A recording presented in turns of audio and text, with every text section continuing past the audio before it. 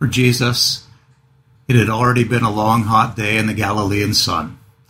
He and his disciples had sailed to the other side of Lake Tiberias, and they were busy stowing away their gear at the docks when a crowd began to form.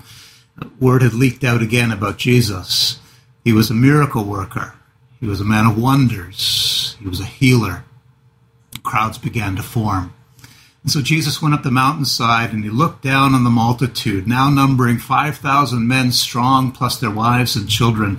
So vast was the number that when Jesus suggested the disciples ought to buy something to feed the crowds, Philip responded it would take at least a half year's salary to buy enough bread just for each of them to have one small bite. And so the stage is now set for one of Jesus' most memorable miracles. In fact, the feeding of the 5,000 is the only miracle recorded in all four Gospels, but only John records the aftermath. Only John has this final discourse where Jesus explains the meaning of the miracle. I am the bread of life, Jesus says in John 6:35. Whoever comes to me will never go hungry, and whoever believes in me will never be thirsty. Only John's Gospel records those words. And John's Gospel is unique in another way because John doesn't refer to the miracles of Jesus as miracles. Instead, he calls them signs. Now, why is that important? Jesus' reputation as a miracle worker was spreading rapidly all through the region. People thought they'd found Aladdin's lamp, that if somehow they rubbed it the right way, the genie popped out and they could get him to do what they wanted. They never questioned his power. That was obvious. But they were absolutely in the dark about Jesus' purpose and about his plan. So John calls these signs. Signs point to something else. The purpose of the miracles wasn't to dazzle. It was to define. Who is this man? Why is he here? Contrary to all their expectations, his purpose wasn't political. His purpose was redemptive. It wasn't just physical, it was spiritual. And he hadn't come just to satisfy bodies. He came to satisfy souls. I am the bread of life, he said. But what did he mean? As you try repeating those words, let me suggest you try emphasizing three different places in the phrase. First, the object. I am the bread of life. And then the adjective. I am the bread of life. And then finally, the subject and the verb. I am the bread of life. And as you turn those words over in your minds, let me say a word or two about each of them. First, I am the bread, he said. What does that mean? Well, for ancient people, bread meant more than it does just to us. People didn't have meat ordinarily. Meat was a luxury. Bread was the heart of the meal. And so it came to symbolize life itself. That's why Jesus could pray, give us this day our daily bread. And we understand he's talking about more than just a loaf of Dempster's. We know that bread means everything we need for life, those things that keep us on our feet.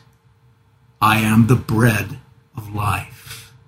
Maybe people in the crowd were thinking back to the days when God had fed his people with manna from heaven. Maybe they were thinking ahead to the Passover bread. The great celebration was just a mere matter of days away. But what they didn't know was that the new Passover, the new Exodus, was taking place right there in front of them, and that Jesus was leading it. Maybe some of them were even thinking about those grand days of high worship in the temple, when the priests would take 12 fresh-baked loaves of shewbread and place them on the altar before God, and later they'd enjoy eating it together. Now, these days, somebody asks you out to eat. It's a nice social thing. But in those days, breaking bread, that was a formal way of saying, I want us to be together. I want us to be like kin. If I bring you into my home, if I break bread with you, that means we're together. The way that you ratified a covenant, the way that you made a truce between two parties, the way that you showed the world and showed each other that we're friends now, we're no longer enemies, you broke bread together. What is it that we do when we gather around the table to celebrate the Lord's Supper? we break bread together. It signifies far more than just physical satisfaction, not just the source of our physical strength. It points us back to a covenant, to that promise that tethers us to God.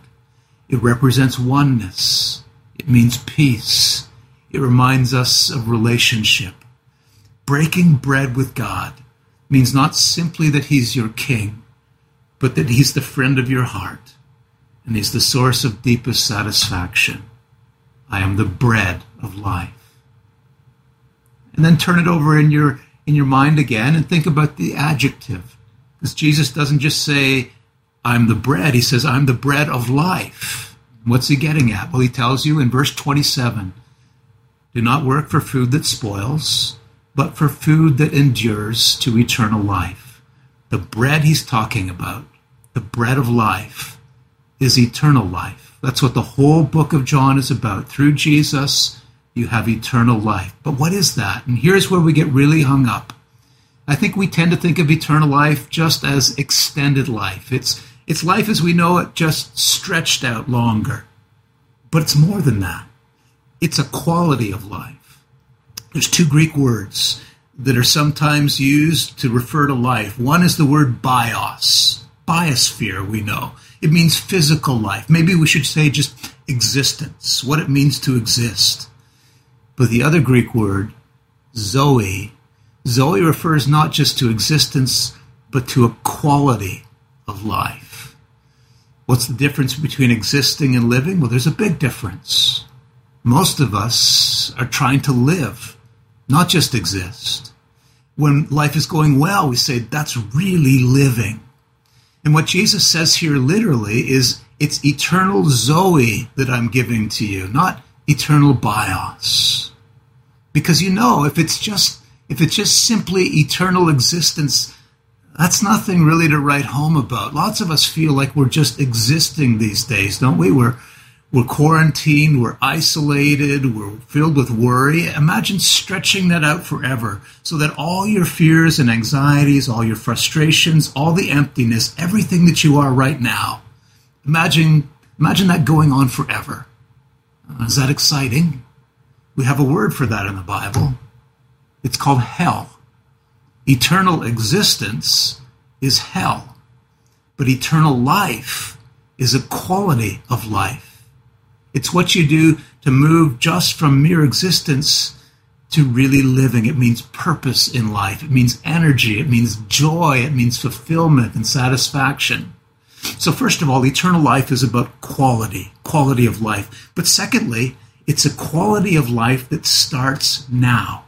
And again, when you hear the phrase eternal life, usually we think, that means when I die, I go to the afterlife to be with God. And yeah, it means that.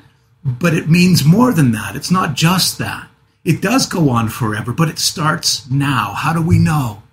Verse 35, which really is the key verse. Jesus says, whoever comes to me will never go hungry, and whoever believes in me will never be thirsty.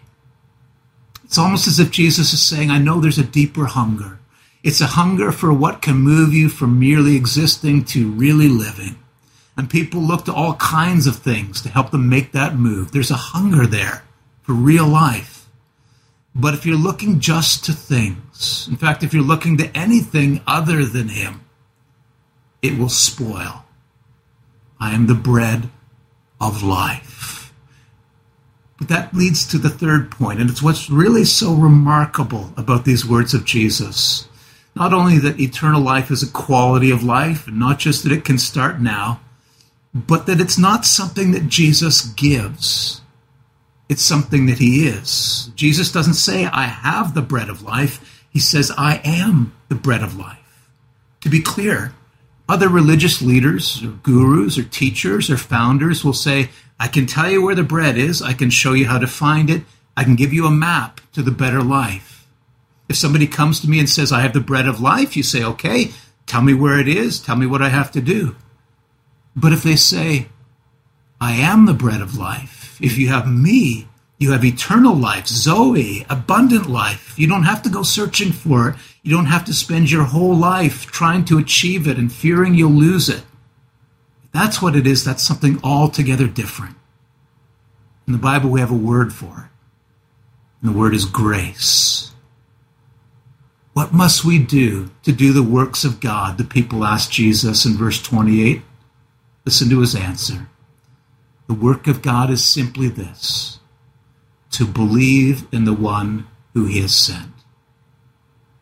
What the world needs now, this Easter more than ever, this season of the year and this adverse time in the life of our world where people are fighting for their mere existence, what we need most is the promise of life that's meaningful and purposeful and joyful and eternal. In a word, what we need is grace. And it's really only one name away. Can I leave you with this thought? In your panic-filled moments, in your lonely, sleepless nights, will you whisper a name with me? Jesus. Jesus. Jesus. And I hope you'll join us tomorrow morning as we gather at 11 o'clock a.m. Good Friday to reflect on another one of Jesus' stunning I am statements and then break bread together. I'll be with you. God bless you. Be well.